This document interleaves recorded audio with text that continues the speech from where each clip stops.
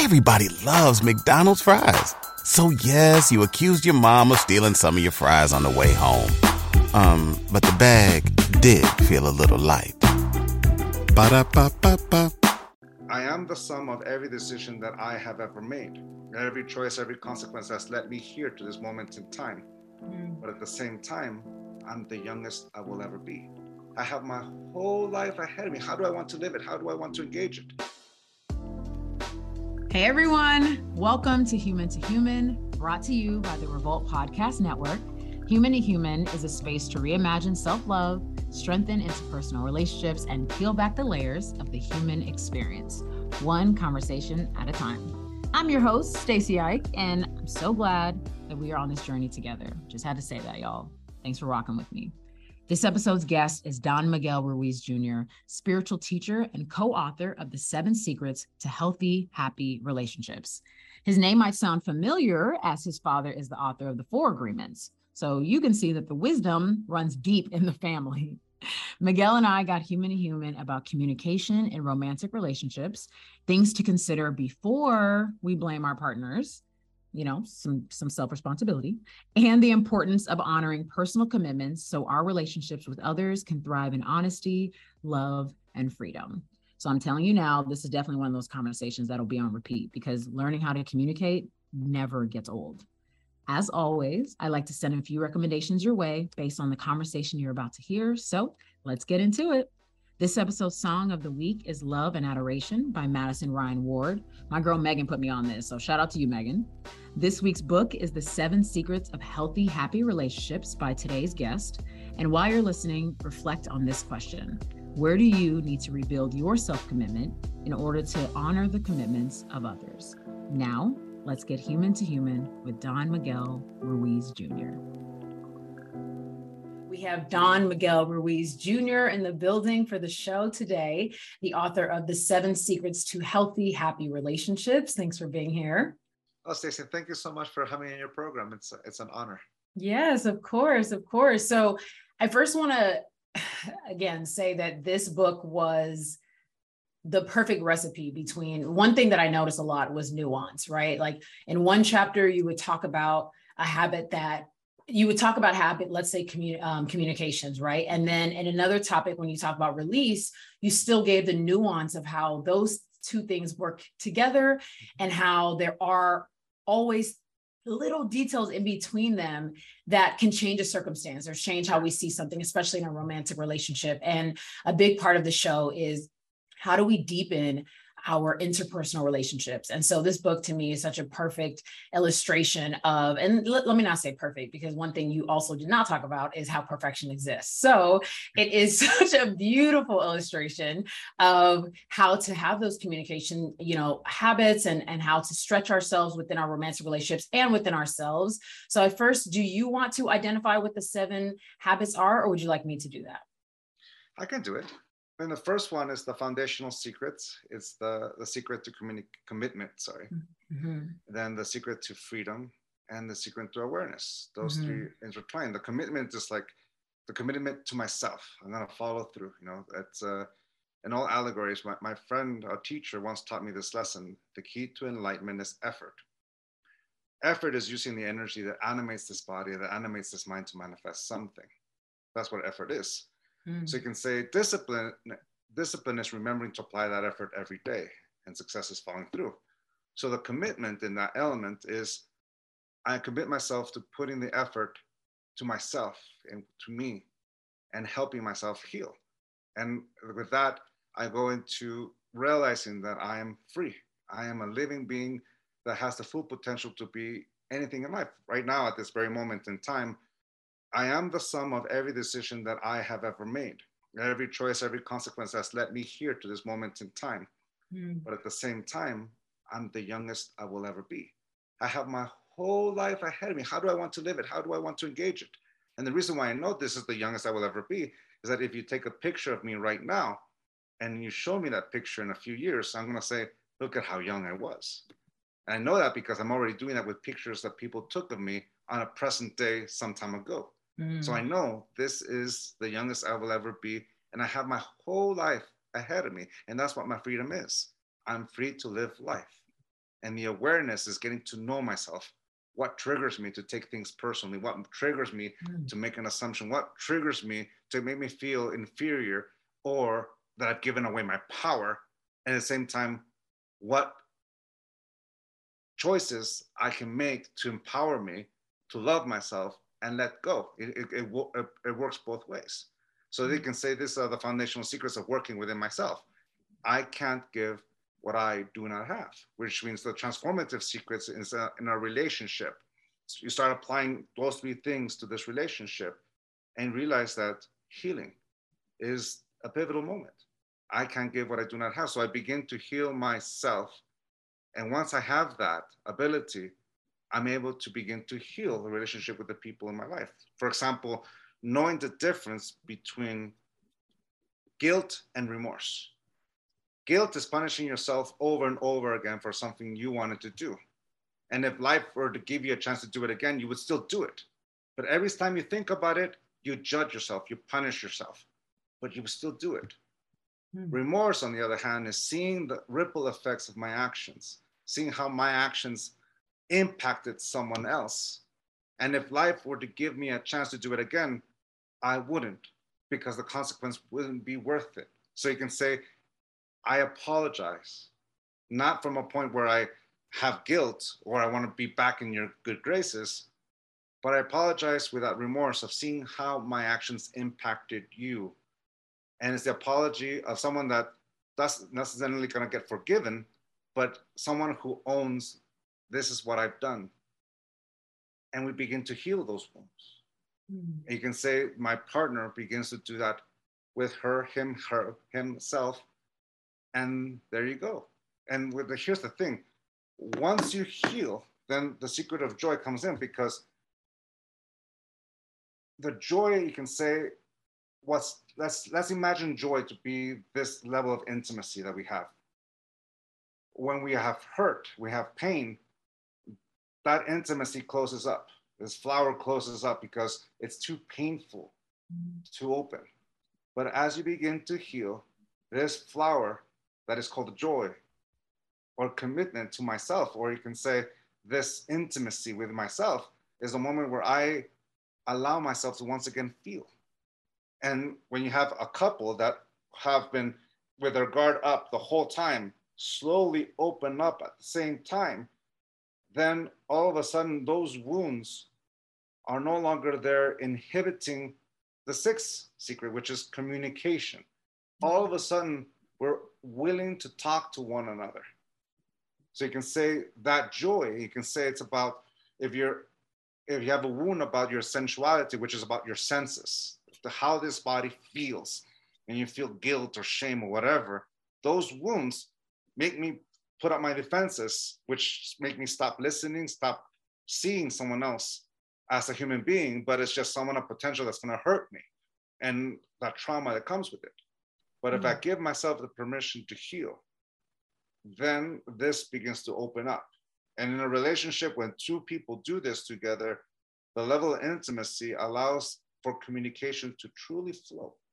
So you can say it's the healing process, which takes us to the seventh secret, which is the ability to let go, to release that image of who this person was and be willing to see who this person is. For example, my wife is not the same person she was when she was 28 when we first met, when we were 30 when we had our first child.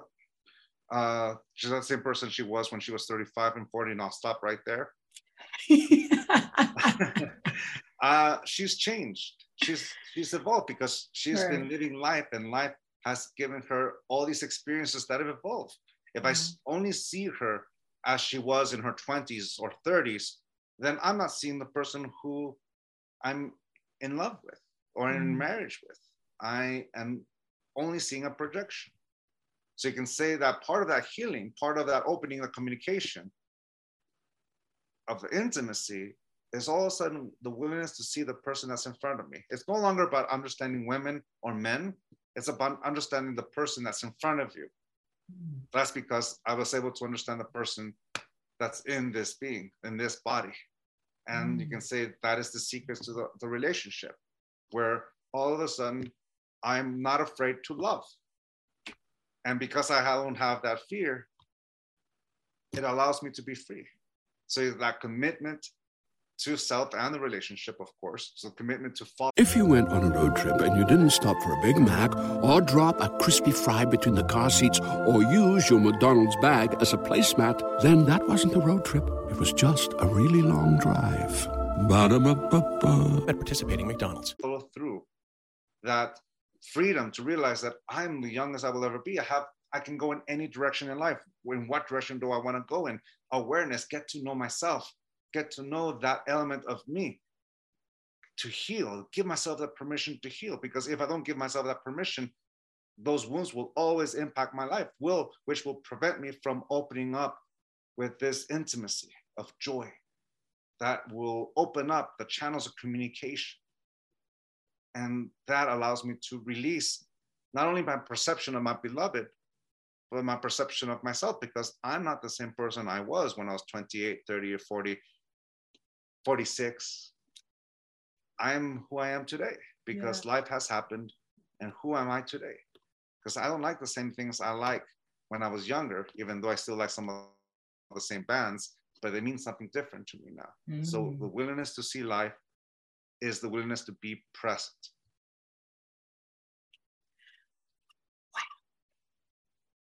There's so much to unpack there. This is exactly how I felt when I was reading the book. So just so everyone knows, please check out this book because, again, there's so much to unpack there. One, you really brought up a lot of the domestications in our life that allow us to stop experiencing some of these habits, some of these principles, right? And how, you know, some of the ideals we had as a young person, happily ever after, or, you know, even the jokes you make as a young person, oh, you can never change, or she changed, or those kind of things that stop us from actually living life and seeing who we are right now, as well as who our partner is right now. And so I first want to go to the healing, because I think healing is just such a beautiful middle ground between those first few principles you mentioned and some of the ones at the later end of the book.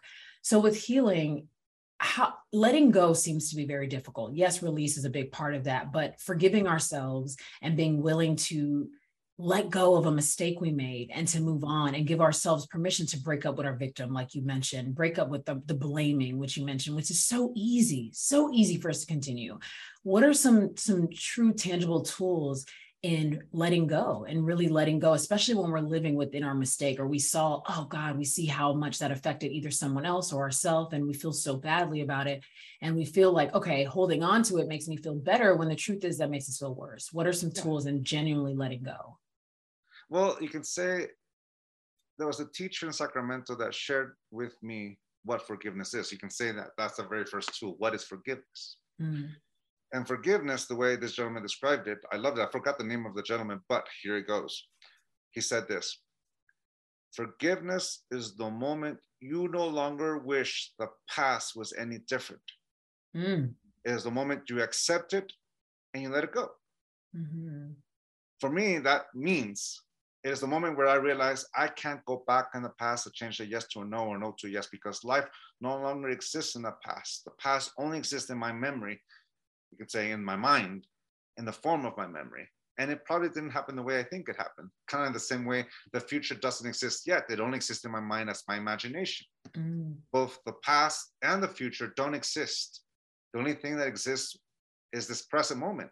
Mm-hmm. With or without humans, this present will exist, which means the past doesn't exist anymore. It's no longer the truth. It only exists in my memory. And I can't go back there and change it. You can say if I dissect that phrase, forgiveness is the moment you no longer wish the past was any different. It's the moment you realize I can't change it. It happened. Mm-hmm. It happened. You accept it and let it go.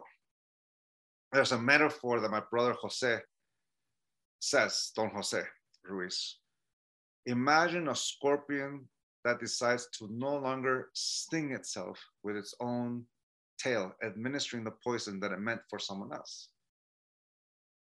Oof. Imagine that scorpion that every time it thinks of the past, it castigates itself by stinging itself over and over and over and over again. Every time it thinks about it, over and over and over. Someone would say, scorpions don't sting themselves. Yeah, of course, but we humans do. Every time we think of the past, we sting ourselves. Kind of like the definition I said before about what guilt is. Guilt is punishing yourself for something you wanted to do. But if life were to give you a chance to do it again, you could still do it because that's what you wanted to do. Mm. You sting yourself over and over again. So you can say accepting and letting go is the moment I no longer use the past to hurt me in the present. It is the moment I no longer administer the emotional poison that I meant for someone else to myself over and over again. And no longer drinking that emotional poison is letting go. I will no longer hurt myself with the past. So a lot of what happens with the stories we tell ourselves is affected by what we tell ourselves about the past. As you said, it might not even happen the way you thought it is. Whatever the case is, those past experiences absolutely, are a part of how we create the stories in the future. So something that I was a bit triggered by when I came to this chapter and recognized, okay, I have some more healing to do here, is trying to figure out when to use the past to help me make better decisions in the future and when to leave the past in the past, right? And so let's say we had an experience in the past and we say, okay, somebody showed me that maybe I cannot fully lean on them here. That means maybe I should lean on myself. This is also a practice in managing expectations that I generally work on all the time. So I see this past experience. I've had this experience with somebody, a loved one or a friend or whatever. They've shown me something. I say, okay, if I want to protect myself in the future and possibly protecting them by not expecting the same thing from them. So I take that past experience and I make a different decision in the future. Was that hindering? Or was that me using the past in a negative way? And that's just one example, but I'm genuinely so curious about when do we use the past to make better decisions and when do we just leave it alone? We can use the past to make better decisions when the past no longer hurts us. We talked about before about we heal with our own permission. If we don't give ourselves the permission, we will never heal. So sometimes the past will always be that wound. And sometimes we don't give ourselves that permission to heal because some of us will say, I can't condone it. If I forgive this person, if I forgive that moment, then I'm condoning that place, or I'm allowing it to happen, or I'm okay with it, and I can't happen. And that's basically the moment where, because of some belief and idea, we can't heal. We don't give ourselves that permission to heal. And which means every time we think about it, it'll hurt. And instead of actually helping us in the present, it just deepens that wound even deeper, and thinking that it's happening in this present moment, where at that moment we're just projecting. So if we are able to let go, like for example, my brother Jose has this other expression that I love. In the Toltec tradition, there's nothing to learn but to unlearn. For me, that's a key phrase, because to unlearn, what should we unlearn? For me, anything that prevents me from healing. What is to be, in my case, a man, what is to be a Mexican American, what is to be this image of the Mexican charro and all that kind of thing. And all those things in the past used to get in the way of me healing. I'm supposed to be this tough guy, I'm supposed to be this, I'm supposed to be that. And all that stuff were just roadblocks that stopped me from healing. But that's how trauma continues, how PTSD continues. The moment where you use denial. But I accepted, you know what? I'm a human and I accept the truth. I hurt. This hurt me. And I stopped pretending to be something I am not, and I accept this is me. And I begin to heal. I begin the journey to that moment of forgiveness, which is let go of the past and accept that it happened. And when I finally forgive, every time I think of that past moment, it no longer hurts me. And you can say that is the moment where I'm able to revisit that memory, not to punish myself or administer the same dose, same of them, like an addict who is addicted to the suffering. Sometimes we're addicted to suffering. I basically go there to remember, and I can learn from it. Because that's the thing. Just because you forgive doesn't mean that we will stop learning. It's just like the scorpion, like, oh, I'm not going to hurt myself. There's a reason why scorpions don't sting themselves. So you can say, when I first started working on this book with Heather Ashamara, my co-author, my dear friend, I just finished a journey of healing my relationship with my first love. And that came with the ability of the willingness to see her for who she is as a human, and instead of seeing myself in that projection I had, and owning my choices, owning my actions. So when that happened, whenever we talk about the past, the old wounds weren't triggered. And you can say, who needs an alarm in the morning when McDonald's has sausage, egg, and cheese McGriddles and a breakfast cutoff? Ba-da-ba-ba-ba. When that happens, that's when you know you're healed. Yeah. It's no longer the excuse to hurt myself. And here's the thing, just because we healed that relationship, it doesn't mean that I'm going to repeat the same actions. No, I'm going to learn from my mistakes. And the benefactor of that is my wife, the relationship I'm in right now, because that old wound is no longer impacting my present. That old wound is no longer infecting my present. Yeah. So you can say that from that point of view, giving ourselves that permission to heal allows us to be wise. Because that's what wisdom is, knowing how to use our past experience to teach us in the present, which is different from using our past experience to hurt myself and others in the present. And that's the huge difference. That's the difference of doing that work within myself. Because when that happens, I can recognize a pattern, but it doesn't mean that pattern is actually gonna get repeated, which means you get to hold back that yes and hold back that no, and allow life to show you the truth. Yeah. We talk about healing so much in this day and age, which is a really great thing, right? We didn't talk about it in the same way, and I'm really excited about that. But and no healing looks the same.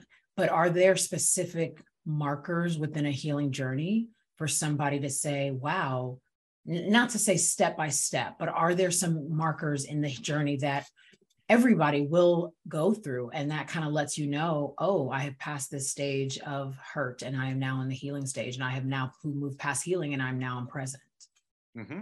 Well, as you said, everyone is different, but the one constant that seems to appear is heartbreak. Heartbreak, as I know it, it is the moment where the illusion is over and I accept the truth. If I use the image of Don Quixote, it is the moment Don Quixote accepts that those are windmills and not giants. And I no longer believe the story that made me continue to believe the illusion that it was a magician who turned all those giants into windmills just to make me look bad. That story is not true. Yeah. It was always a windmill, because here's the thing. If Don Quixote sees only giants, then he's worthy of the name Don Quixote. But if he accepts that those are windmills, which is the truth, then he accepts himself as Alonso Quijano, his real name, or Quijones, depending on which edition you read. But Dulcinea, her real name is Alonza, that the king was only a guy at the tavern. He starts seeing the truth. Heartbreak is the moment that we realized that the illusion we believed in wasn't the truth. In my case, heartbreak was the moment where I realized I wasn't what I pretended to be. You can say, Don Miguel Ruiz Jr. doesn't exist. I exist, the living being that is me, that's talking right now, by any other name. A rose by any other name is just a sweet. And that's the markers, the moment we realize and have awareness, kind of like a drug addict or alcoholic that has a moment of sobriety and has a choice. Do I continue with the hair of the dog, which means take another shot of tequila and the hangover will go away and you basically punt the problem away? Or you detox by accepting the truth. Yeah. And you accept yourself. And that's really it. That's where the heartbreak is. It's a moment of freedom where I'm willing to accept this is me, and all my excuses, all my stories that I told to weave this denial begins to fall apart. And from there, it becomes an individual journey because you're starting to recreate everything first you have to detox. Just like an addict or alcoholic, someone who has been attached to their beliefs, to their illusions, to their image of what's supposed to be, that model by which we domesticate ourselves. The function of ego is easier to understand what ego is by seeing its function. The function of ego is to protect the illusion. And the illusion is the model by which we domesticate ourselves, or you can say the model by which we love ourselves conditionally. I love myself if I live up to this image. And if you ever stand in front of a mirror and judge yourself for the way you look, understand that you're judging yourself in comparison to a perfect image, an illusory image that doesn't exist. And you're comparing yourself to that image. It's an illusion. Ego is there to protect that. So the moment of heartbreak is when you realize that your ego only wanted to see the illusion. And the best way to let go of the illusion is to accept the truth. This is me. Yeah. And that's what starts the journey. Yeah. Towards that healing.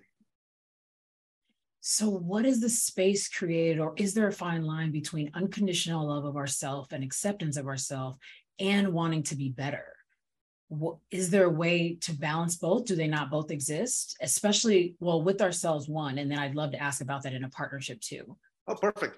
So when we use the word better, you can already see ego already trying to scramble that. As soon as I reach this image, I'm worthy of love. As soon as I am better, and there it is, like we fell back in the trap. Yeah.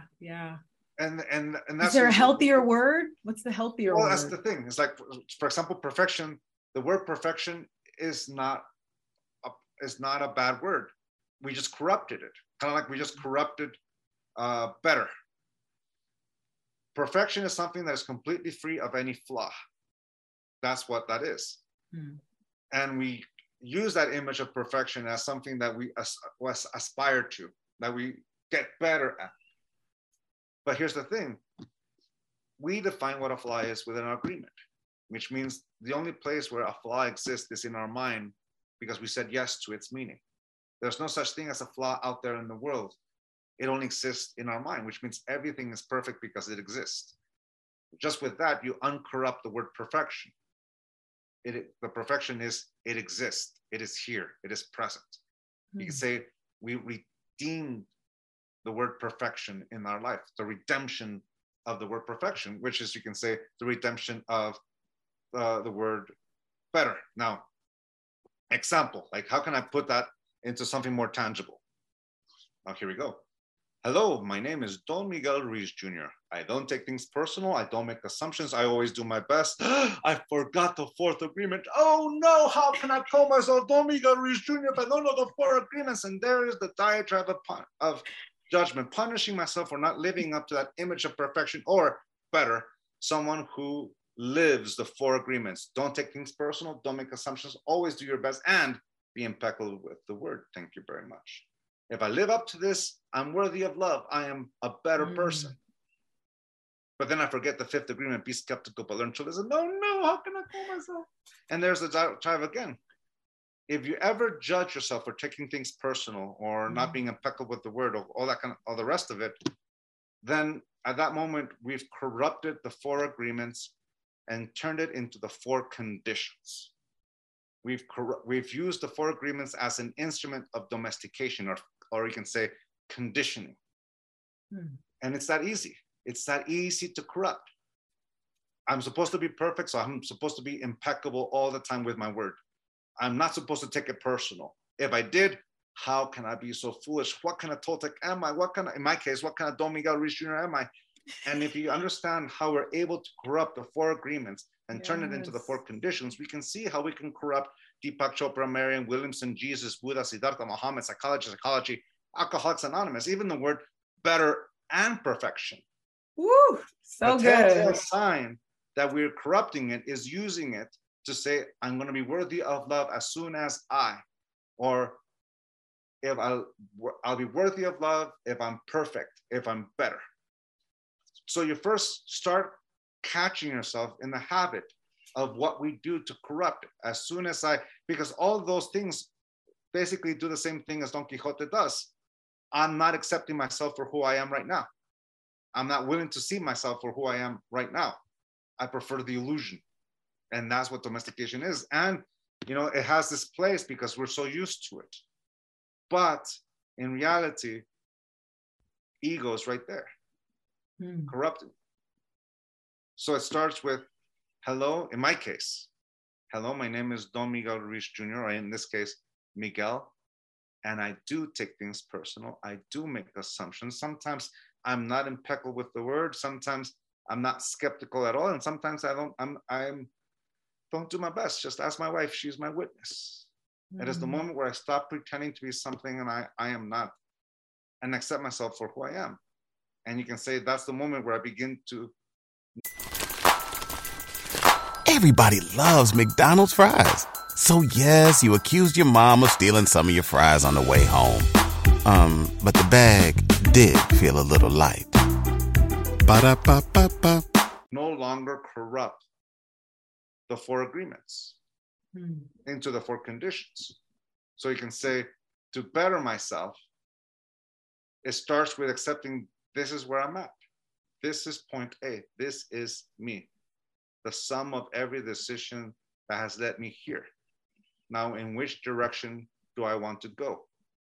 In that direction that continues to make me forsake myself? Or do I want to change direction and just want to feel good? And what I mean by feeling good, that I no longer am afraid of that my wounds will get touched, or that I'll get hurt, or fill in the blank. Everyone's different in that sense. So that's the point. It's like Abraham Lincoln says, my religion is if I do good, I feel good. If I do bad, I feel bad. How do I want to feel? In essence.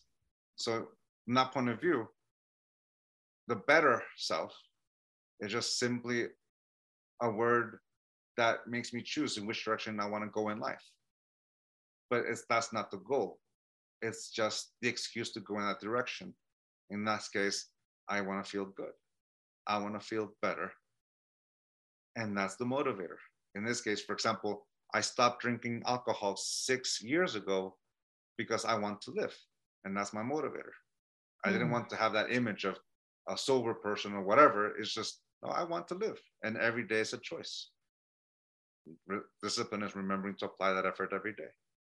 What consequence do I want to experience?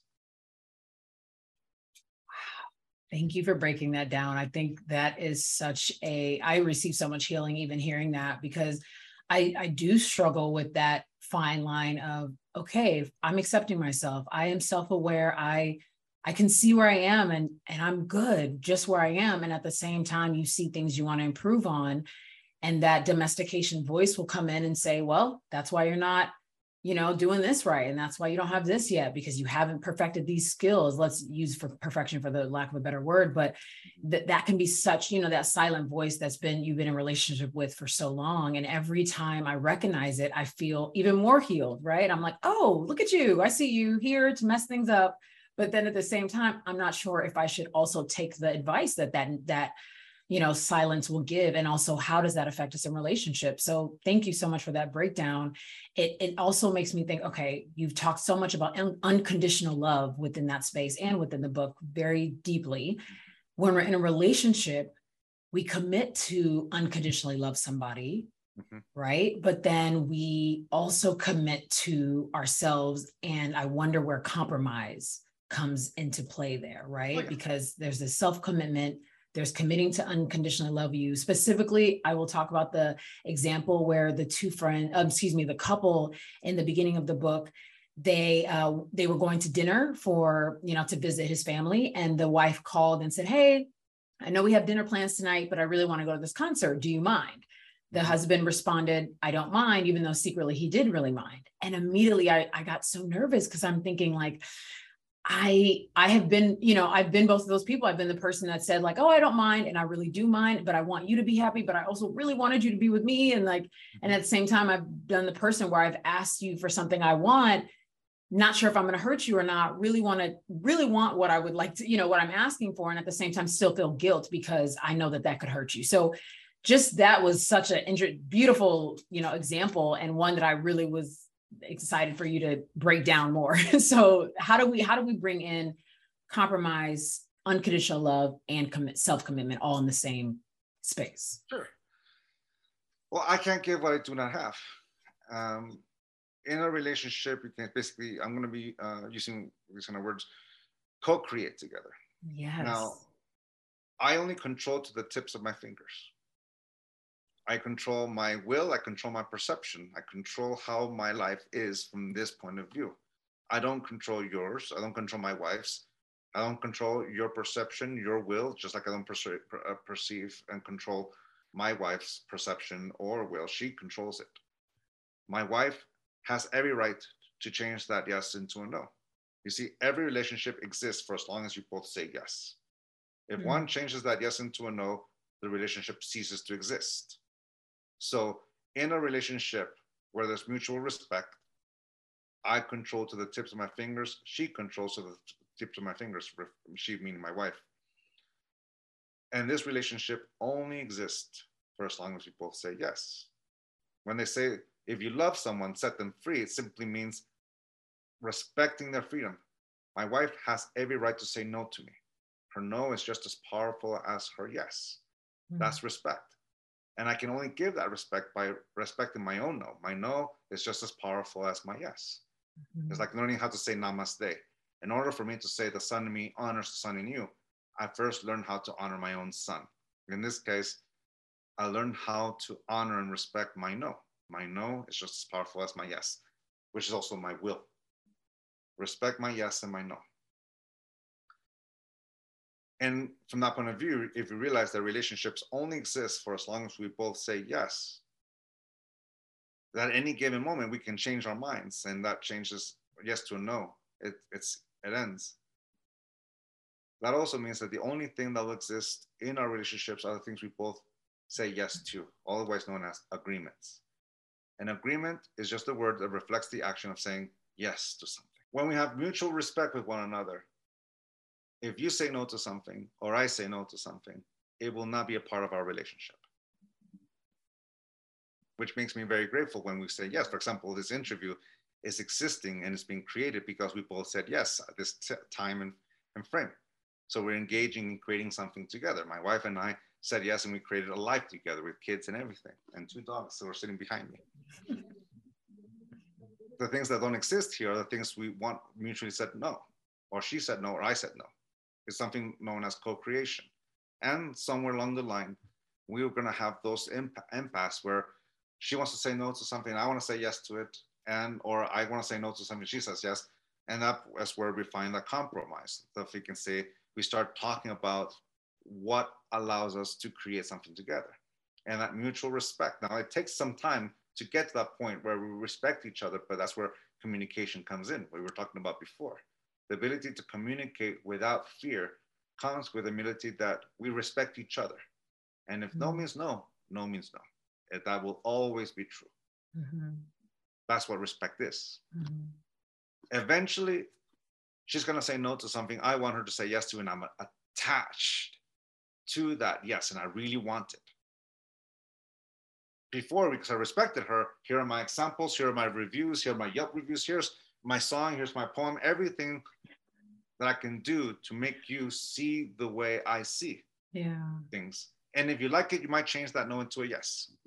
But if it still means no, you've reached a moment where you either will detach from it, saying, okay, it's a no. But if you really want that yes, that's when you start being tempted to cross that line of respect and try to impose your will.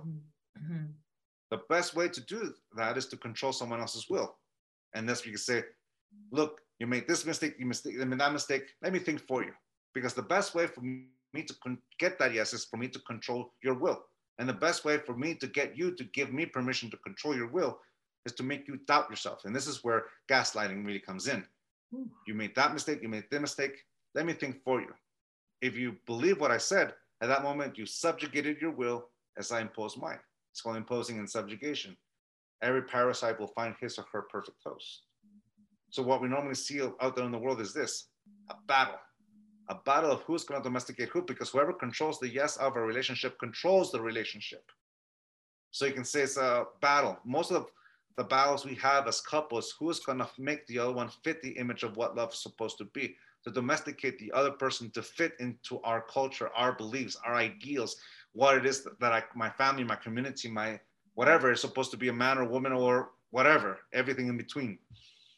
From that point of view, that's what we see. So you can say that the idea of harmony that exists, sometimes we have to imagine it because we've only known this. A battle of who is going to domesticate who. And you can say there's the rub. There's the thing that makes me get tempted to no longer respect the people in my life. As I say, I know better because I want it to be better. Wouldn't it be easier if everyone practiced the 4 agreements? Honey, you're Mrs. Don Miguel Ruiz Jr. Here's the 4 agreements. Read it.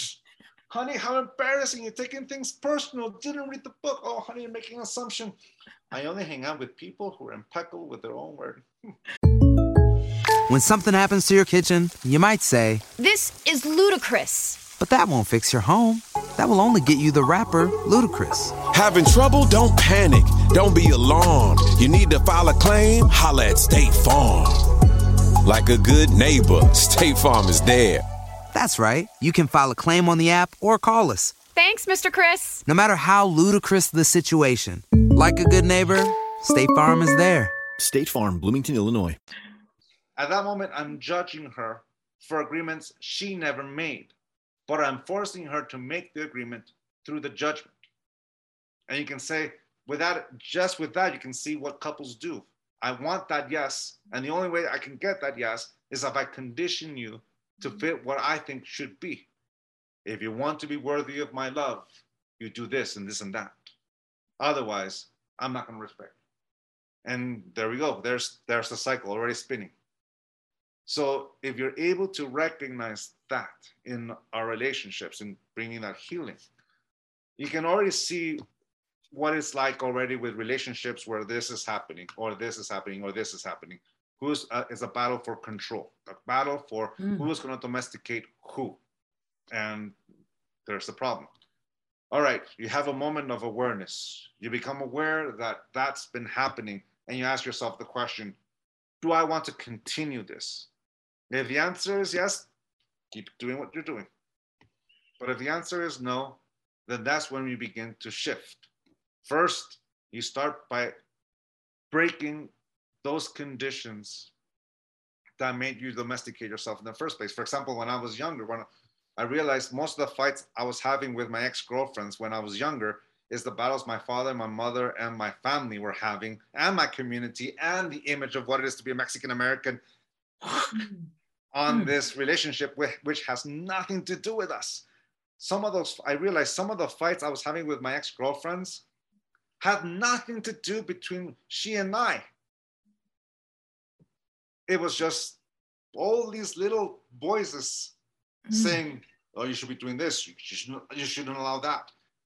My grandma's always taught me, are you using knowledge or is knowledge using you?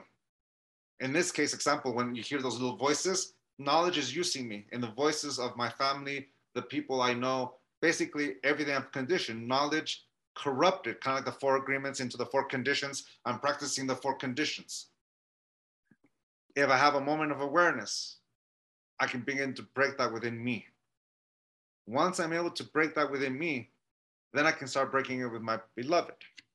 So you can say, me and my wife developed the art of arguing within ourselves. It starts with my grandpa always saying to me, if you're about to put your foot in your mouth, button your lip. If you already put your foot in your mouth, button your lip even harder. That's what he would say when I was young before he passed away. So I'm doing this work, because me and my wife have been together for 18 years, which means when we first started getting together, I was really putting into practice everything I've learned. And when we were younger in our relationship, we would have some explosive fights and arguments and whatever. And then one day, I remember my grandpa's words. I'm about to say something stupid. And mind you, something stupid is something's going to hurt her. That's what saying something stupid is. I'm going to say a word that is emotional poison, and it's like a dart. I know where to hit it. I'm about to say something stupid and my grandfather's words come in. Button your lip. The problem is I didn't have enough discipline to do it, so I would walk away. Back then, my wife used to follow me. Don't walk away from me. And, you know, eventually we have a moment where we're able to talk. And I says, honey, I'm walking away because I'm about to say something stupid and I don't want to hurt you.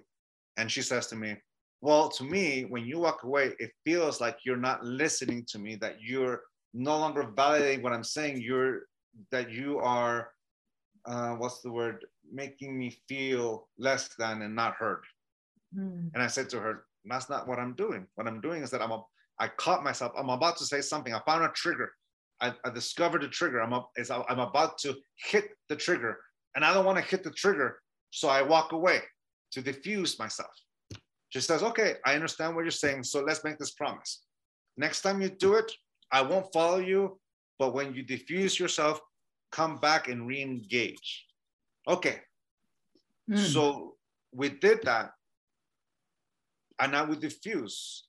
And when I come back, an interesting thing happened. I was listening to her again.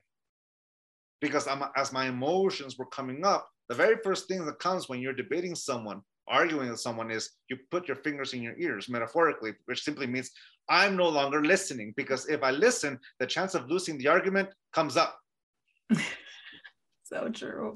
So when I diffuse myself, the miracle happens and I'm listening. And oddly enough, it happened for her too. She diffused as well. And all of a sudden we're talking. And all of a sudden we realize we can talk about raising our children, because nothing brings a culture clash like raising children or the finances or what it is. And all of a sudden we realize if we have a disagreement with the kids, it has nothing to do with us. It doesn't mean that I disrespect you or not. We just have a disagreement with that. We have a disagreement with our finances, but it doesn't mean that I disrespect you or think of you less. All of a sudden we realize apples to apples, oranges to oranges. We have disagreements within our relationship that have nothing to do with our relationship. And all of a sudden, little by little, it's like we're able to compartmentalize. Here's my English as second language kicking in. Compartmentalize or put into place different arguments. If it's about the kids, it's about the kids. It has nothing to do with us. If it's about finances, it's not about us. We're able to separate it. And all of a sudden, little by little, we're able to listen, and compromise comes in. That ability to find, it's not my way or the highway. It's not my yes or my no. I find that thing that allows us to both be in peace with it. You know, it may not be everything I want it for, but I got the essence of what I need. And somewhere along the line, it fit. You know, right now, for example, it's like my wife and I are going through a rough one because my son has autism. And we discovered in this year that where we live in Reno, the altitude is affecting him. His allergies, and now we've discovered he has wisdom teeth that are impacted and make it worse. We were giving him 8 Advils a day, and he was living with chronic pain. We went to San Diego, and like miracle, it disappeared. So at that point, I realized I can't keep my son in Reno. But my daughter is doing phenomenal. She's thriving. She's doing great. You know, she's got a great community, great friends, good grades, and grades that me and my wife don't have. Like, she's so motivated. It's phenomenal to see her growth with her friends and the people she loves. And to take her out of high school at this moment would be tragic. So we have this. My son can't stay in Reno. And if we take our daughter out and take her to San Diego, it would be hurting her. But if we keep my son in Reno and her staying in school, then we're hurting our son. So the idea of keeping the family together, okay, which one of my kids am I going to sacrifice for that? So my wife and I were in this impasse because the idea of breaking the family up, not romantically but just physically by one of us living in a different city as the other, was something that we didn't want until we both were able to see it. And we made the decision that we will move my son down to San Diego. We'll keep my daughter here in Reno, and my wife and I will be going back and forth. So for the next 3 years until my daughter graduates, my wife and I are going to be like boats that pass each other, you know. It's like I go to San Diego because we can't leave our son alone because of his autism. My daughter is a bit more, she can be alone because she has the self-sufficiency and she's really independent. She's phenomenal. So we find the compromise. Of course, my mom's going to help us with my daughter, and my brother is also going to help, and all that kind of. We have a community here helping. Yes. To a certain point, of course. So my wife and I came to this compromise. All right, we won't be living together, but we've reached that stage in our relationship where we as parents have to do what's best for our kids. We can't be selfish, and she and I, because the sacrifice comes not in our kids, but with one another. We're not going to be physically there. And I tell her, honey, we're probably doing the most intimate thing any couple can do. Put ourselves aside so that we can give our children the opportunity to thrive in an environment that will give them that opportunity. How long can we manage it? We'll find out. We've already told our daughter that, okay, in any given moment, this agreement might change. You know, you might come to Chula Vista, and our daughter goes, I'm willing to take that chance. I'm like, okay. Oh, wow. We joke about it, and she goes like, no, I don't want to go. Honey, if we were serious about it, we've already would have done it. You know, we're giving this a chance because we're doing this so that we're at. So this wasn't an easy decision. This was one of those decisions that we have to really find the ground, and it's an emotional one. You know, because there's moments where, you know, one of us didn't want to do it, you know, the idea of separating, but we got to the point where I can't deny it, it's the truth. You know, it's like Don Quixote accepting those are windmills, and he's not Alonso Quijano. All of a sudden we accept the truth, and we're going to make a decision based on that. And we reached a compromise. We are going to give our kids the best shot for them to enjoy their teenage years and set themselves up for their futures. It's not in the other one city, you know, Reno for my daughter, San Diego for my son, because both environments aren't giving them that chance. And my wife and I are going to be as flexible as we can to do it. And that's what we're doing. It wasn't easy, but that compromise came because of 18 years of learning how to have an argument, which means we've learned how not to disrespect each other in an argument that would make matters worse, and not listening to one another. We took the time to learn how to respect each other in an argument where we're able to continue to listen. Which, because when you listen to someone, you're continuously able to witness the human being that's in front of you who's doing the best with what they've got. Because I'm a human that's doing the best with what I've got, because I have no idea what I'm doing. I'm doing the best what I've got. I'm playing it by ear. Thank you for sharing that.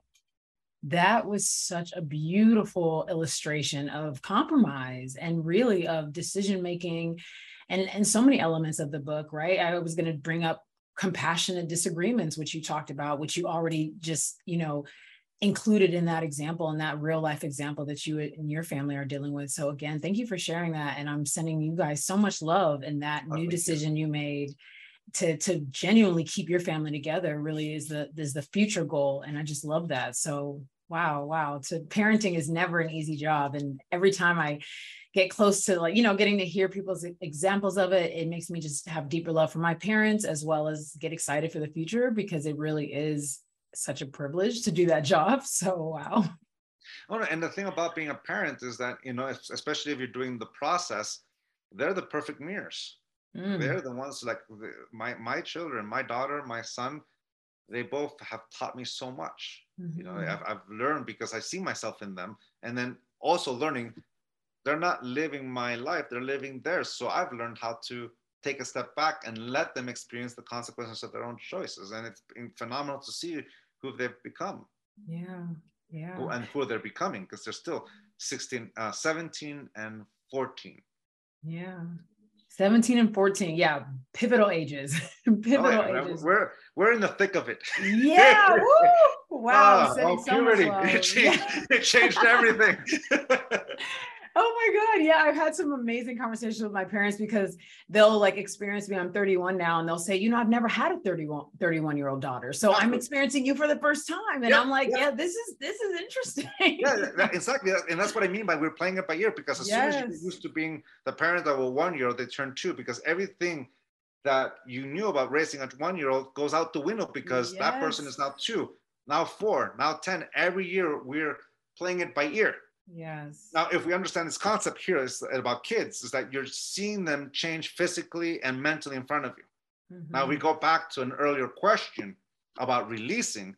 Mm-hmm. My wife is also changing. You know, this is where Einstein's theory of relativity comes in. She and I are growing at the same speed, which means sometimes we don't see the changes.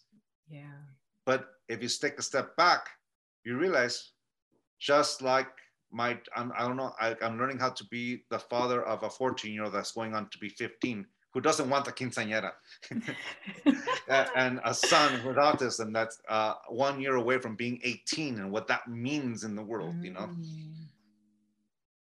How to learn, you know, like your example, your mom saying, I've never raised a 31-year-old. This is new. Mm-hmm. I've never been in a relationship with the version that exists right now. That's my wife. Mm-hmm. It's new. Mm-hmm. Letting go of who she was allows me to see the person that's in front of me. Yeah. If we can apply that with relationships, just like in parenting, that we're playing it by ear and adapting, then it's a dance. Yeah.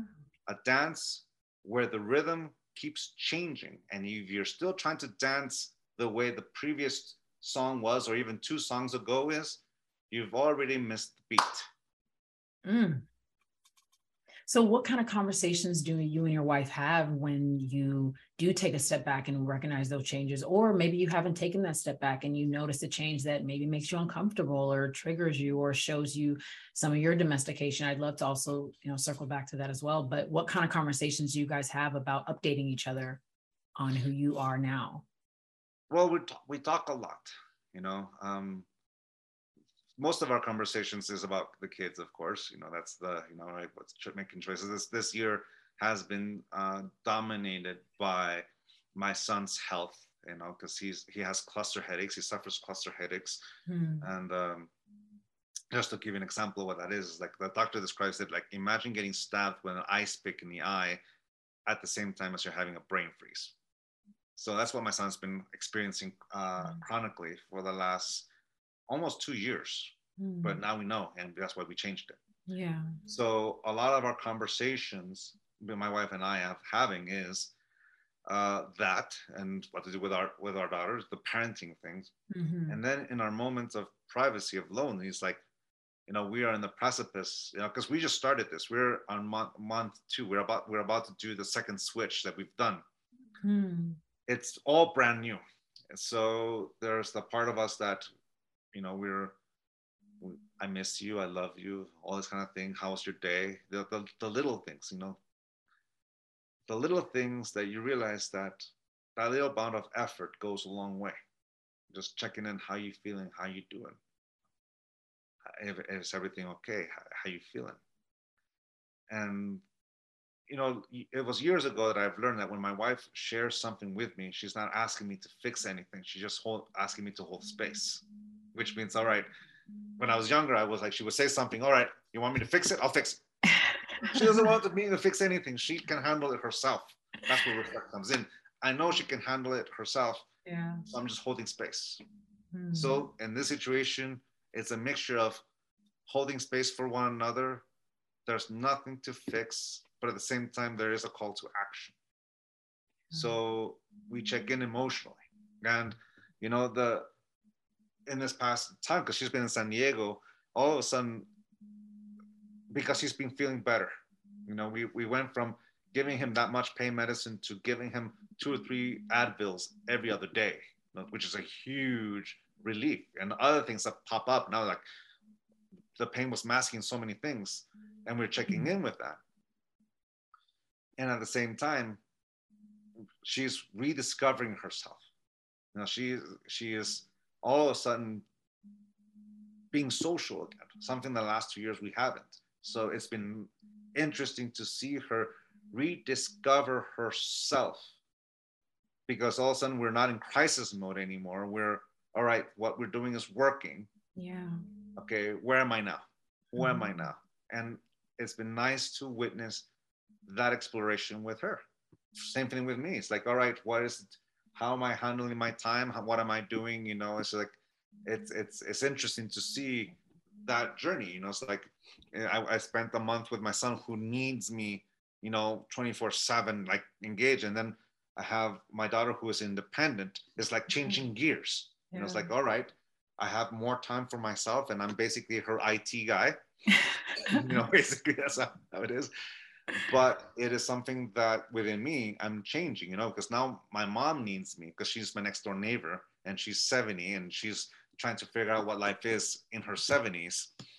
And my father's going through his thing, you know, waiting for the heart transplant and all that kind of thing, and watching my brothers and all that kind of thing. It's just, all right, where am I? You know, it's like, you know, they call me the bear in the family. I'm the one who likes to take care of everyone. Just the father. I'm just, you know, if we're walking on the street, I'm the first one to say car. Like, so I'm getting to know myself again, because the guy who lived the last 2 years is no longer here. Yet at the same time, every other month I'm gonna have to have different skills. You know, my son is changing. Who is he? My daughter's changing. Who is she? My wife is changing. Who is she? I'm changing. So we're in this moment where the whole family is learning and adjusting to a new reality. So it's, you know, you can say some people experience this when their kids go off to college. We're experiencing it a little early, but not fully like that. You know, it's like a weird, you know, a weird soft opening to that world. Yeah. So it's for us, it's definitely unique. So that's what it looks like. The conversations my wife and I have, you know, it all depends on what kind of day she's had. You know, if my son has had a rough day, it's about him. If he's had a good day, it's a whole different thing about how we did this. She's hanging out with friends again, you know, going off to coffee and restaurants, going for walks, taking time for herself. What does that look like? It's been nice. It's been nice getting to know who she is now. So cool. It's constant exploration. It's kind of like the difference between going on a walk on a treadmill versus going to a walk in an actual space. If you're going on a walk on a treadmill, you're all in your head, like trying to find that thing that motivates you. But if you go for a walk out there, you know, it's funny how time moves faster when you're walking out there versus time goes so slowly when you're walking on a treadmill or running. You know, it's funny how that works. Yeah. You know, because you're engaging everything that's new that's in front of you. So good. We have a segment on the show called Honest Gems, and I'm so excited to invite you into that segment. One of the first questions is, what don't they tell us about unconditional love?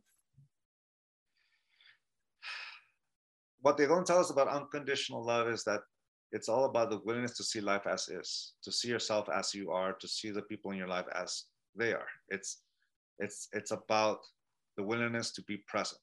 It's not about, you can say unconditional, that I let everything happen, you know, that they can do anything they want, you know, because we still have those boundaries that we create in relationships. Those boundaries are very important because it's there to take care of us, not from the point of fear, but of self-respect. That's what a boundary is, as opposed to a condition. A condition is there to protect fear, whereas a boundary is protecting self. It's respect. And that's what unconditional love is. It's simply the willingness to see life as is without the fear that clouds my vision. What don't they tell us about the one life that all humans share? that is constantly changing. So you better be flexible. Mm-hmm.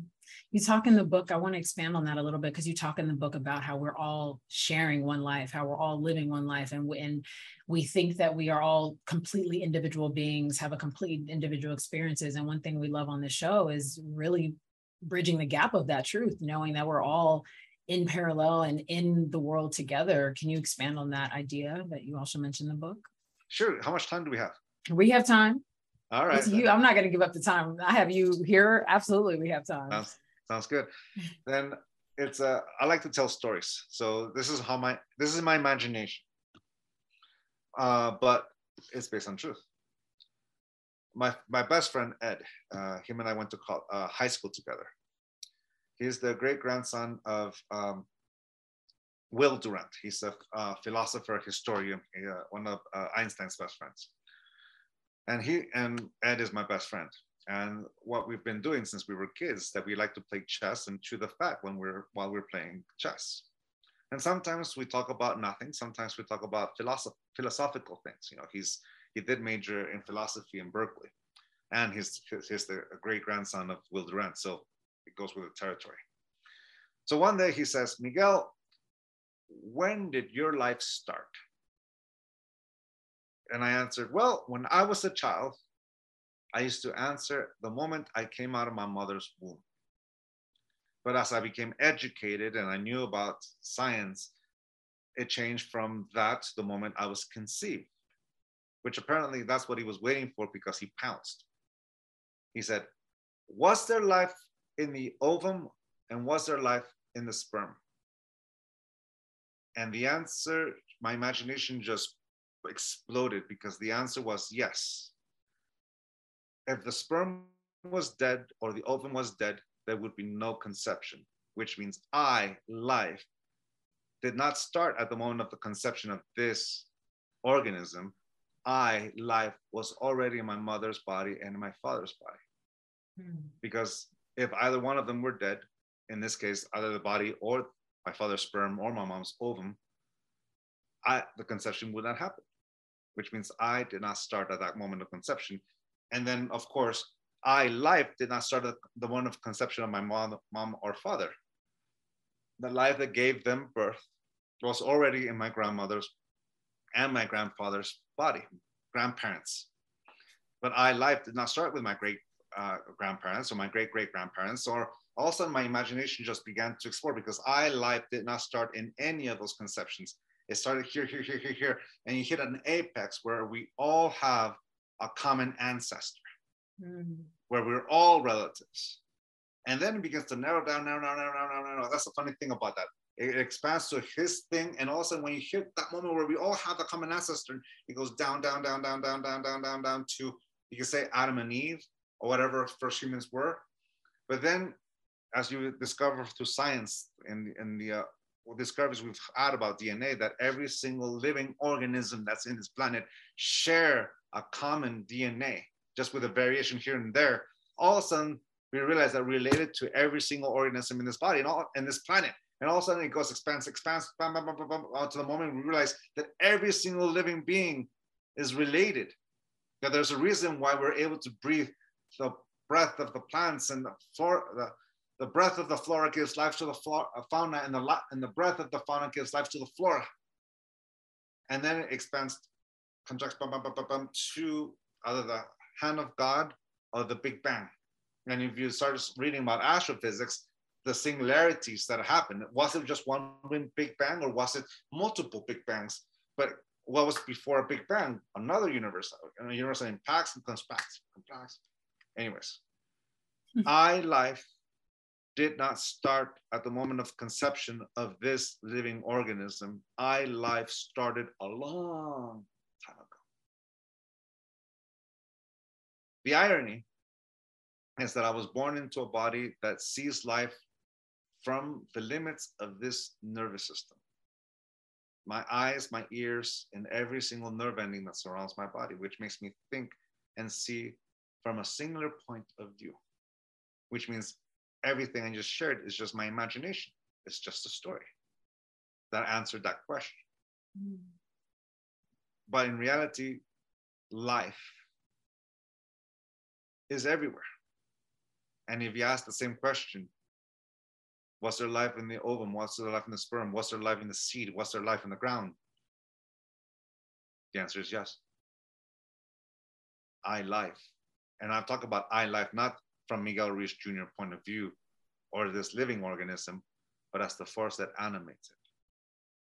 You can call it spirit, you can call it soul, you can call it intent, you can call it life, you can call it God. Whatever it is that your tradition has taught you it is.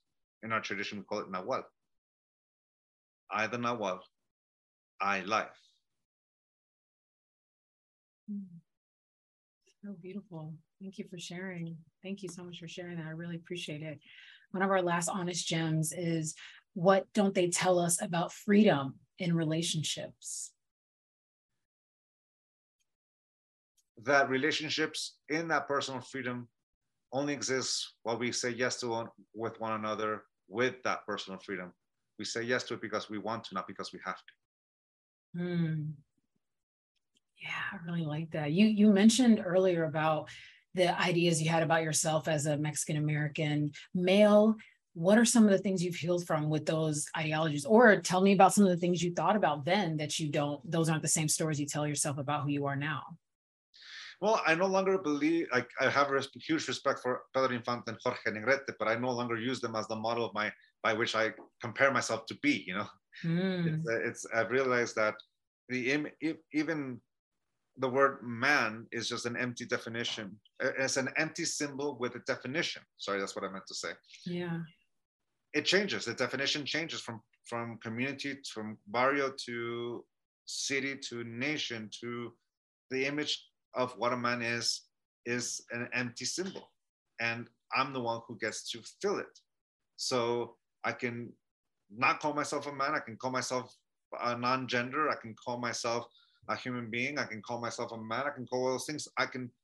Even my name, Don Miguel Ruiz Jr., is just an empty symbol whose definition is subject to agreement.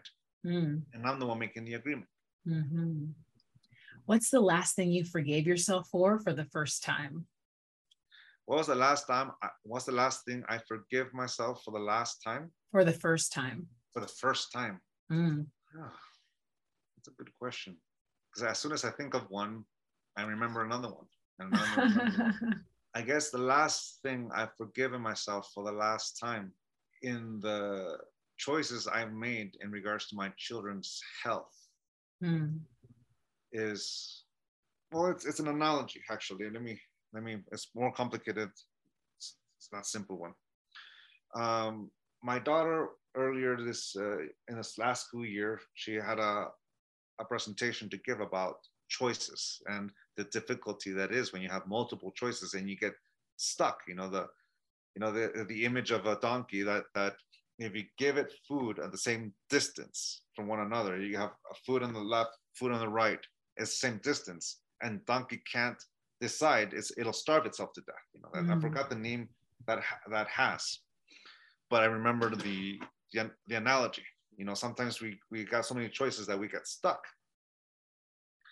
I remember I told my daughter, well, that reminds me of two things that two people I love very much. Heather Ashamar, who co-wrote the book, 7 Secrets of Happy, Healthy Relationship, has this analogy. A heat-seeking missile only has to be correct once, because a heat-seeking missile is always correcting itself, correcting course, until it hits its target, because it's seeking the heat signature of its target. So basically, a heat-seeking missile is always correcting until it hits. That's the analogy she did. So you make choices like that. And then I paired it with something my father always says. There's no such thing as the bad or right decision. There's just a decision with a consequence. If it's the right decision, you know by it because you're enjoying it. It felt good. If it's a bad decision, it's because you're not enjoying it. So correct it. The key is don't let ego or personal importance stop you from correcting it. So imagine that heat-seeking missile not correcting itself because of its personal importance. I'm a heat-seeking missile. I'm supposed to get it from the very get-go. Lock in like they do in Top Gun. never missing my target. That's supposed to be me. If you have something similar to in your head about what image perfection is, that you're supposed to always get it right. That's the thing. If that thing stops you from correcting your course, then you're going to miss your mark. You're going to miss your goal. You're going to miss your target. You're going to miss what you want to create in life. The key is when you recognize you made a mistake, correct the decision. And don't let the conditioning or someone else's judgment stop you or derail you. Correct it. Because there's life. Today's the youngest you will ever be. So you can say the last thing I forgave myself the last time is realizing that sometimes I've let my ego stop me from changing the course. And, for example, with my son's autism and his health and all that, there are times where ego gets in the way that doesn't let me change course. And I stopped that. That's so beautiful. That's so beautiful. Thank you.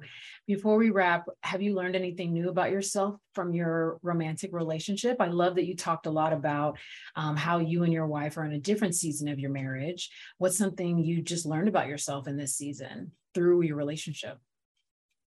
Well, having started this whole new journey, what I've learned about myself is, one, I'm not as young as I once was.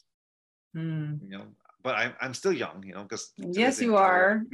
I'm still young as I'll ever be, but I'm not that person that was. I'm in this time that I've had myself, just rediscovering what I like and what I don't like.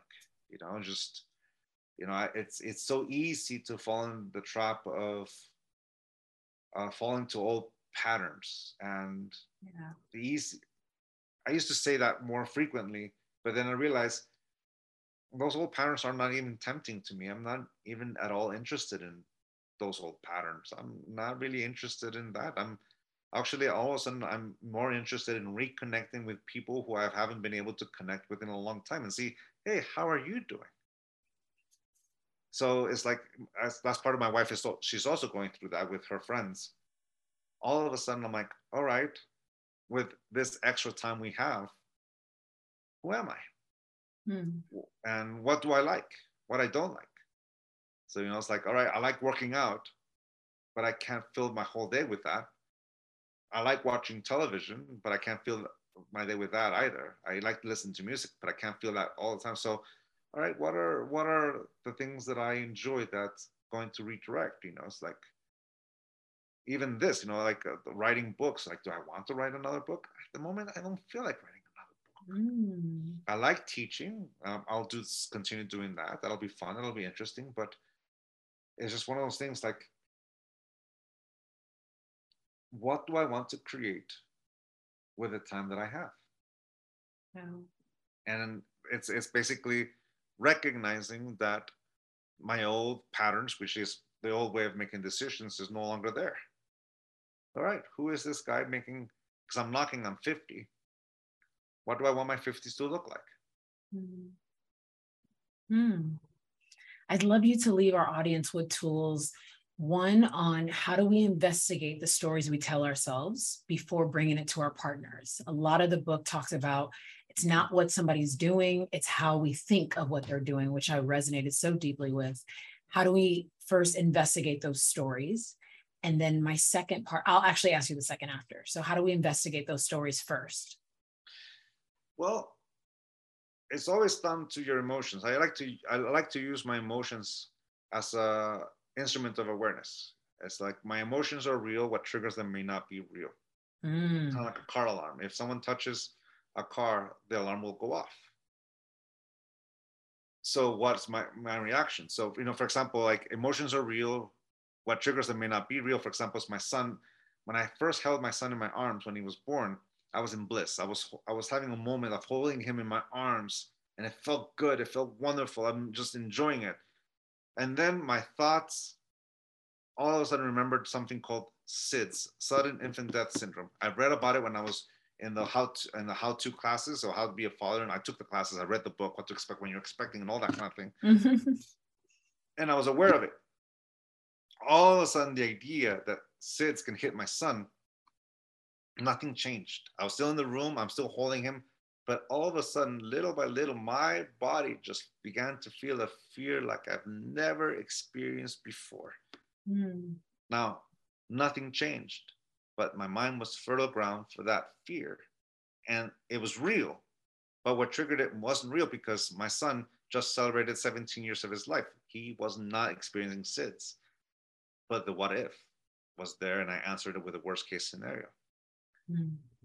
Right then and there, a trigger, a new one, was exposed. Back then, 17 years ago, it was there. And it took me some time to process it. And to a certain point, I still have it. You know, sometimes I still move him to make sure that he's breathing. That's not something we parents still do. Yeah. But it's something that is there. And I recognize that it wasn't just that. It's somewhere else. So in the stories I tell myself, I check in with myself emotionally. What emotional reaction is this bringing up? If it's an emotional reaction that brings a lot of emotional poison, then I have a choice not to share with my wife yet, because it's still raw, still wound, and I don't want to bring that emotional poison into it. But I will bring it up when I'm ready to process it with someone else. Meaning by that, the willingness to hear it from someone else's point of view being reflected back. And what I mean by that, sometimes we share a story, and when they reflect it back to us, we get angry, we get upset, and just, all right, I recognize that's happening, I'm not going to be sharing it. But once I get to the point where I recognize, okay, I'm okay with sharing it, I've processed this long enough I'm just bouncing the ball within myself in my own head, and it's just bouncing back and forth. I've got to the point where I just want to let it out. I let it out. And knowing that now it's become not a me process, but I'm finding a soundboard that someone can see it from someone else's point of view and be willing to hear it. If I'm not willing to hear their soundboard, then I'm not ready. But if I'm ready to have a soundboard reflected in their point of view and learn from it, that's what I'll share. That's really dope. That's really cool. Lastly, how can somebody start the journey of rekindling self-commitment? I will say that was such an impactful chapter. I recognize in my dating history, sometimes you say like, yeah, I love going to museums. I love this random thing I say I love because I've always loved it, right? And then you're recognizing, oh, I don't really know. I mean, I did find out later I actually do like museums, but there's just that long list of things you say you like. And in the book, you really gave us space to take time to find that out. And I felt a little exposed, I guess, and a little like scared to tell somebody, like if they ask me something I like and I'm actually just not sure, and just letting that be the answer. I don't really know if I like that, but I'm open to trying. And that's been really exciting. And I just went golfing recently on a date actually. And I was like, wow, this was really fun. I had no idea. I'd never been before. And it was such a cool moment of freedom. And I just would love to, have our audience walk away with that experience of just constantly recommitting to themselves and rekindling that commitment, because again, like you said, it's tied to our boundaries, it's tied to our self-respect and our unconditional love for ourselves. So how can we go on that journey? You just said it. I mean, I wanted to give my experience in that, because I was so. That was perfect, because that's actually the perfect version. It's like the willingness to like all of a sudden realize, I'm going to break a pattern and see what that feels like. And that's exactly it. All of a sudden you realize that when you break a pattern, you realize, oh, you discovered a side of you that you never thought of, that you actually didn't know was there, but it's there. I like more of this. And there it is. That's all you have, all you need. That's it. Don Miguel Ruiz Jr., everyone. Such a pleasure to have you on the show and to be able to hear through your heart and your words and your wisdom. This was such an impactful interview, and I'm so grateful for this book. Trust me, you will be inspired, you will be encouraged, and you will go on a new level, I believe, of unconditional love. So thank you so much for sharing your words and your love with us. Thank you so much for having me on your show. It's been an honor, and it's been a lot of fun, and time just flew by. Thank you. It did. You're so welcome. Can't wait to have you on again. Looking forward to it. It'll be fun. Thanks for listening to the Human to Human podcast and this episode with Don Miguel Ruiz Jr. Are you feeling how I'm feeling? I would love your feedback on this episode, as communication in relationships is really the beginning and the end of creating everything in between. With that said, if you enjoyed this episode, please subscribe, rate, leave a review, and while you're at it, share this with someone you love or just someone you like, as long as you share it. Stay connected between episodes and follow us on Instagram at Human to Human with Stacey Ike. I'm your host, Stacey Ike, and remember, curiosity is the pathway to consciousness, so let's take the next step together. This episode was produced by executive producer Stacey Ike, producer Paris McCoy, and associate producers Henrietta Bayemi and Emma Jackson. Audio engineer Brian Schaefer. Theme music Pieces by After the Fall. Music released by Chill Out Records. Post-production audio by the Revolt Podcast Network. And special thanks to our guests, supporters, and the entire team at Human to Human Productions.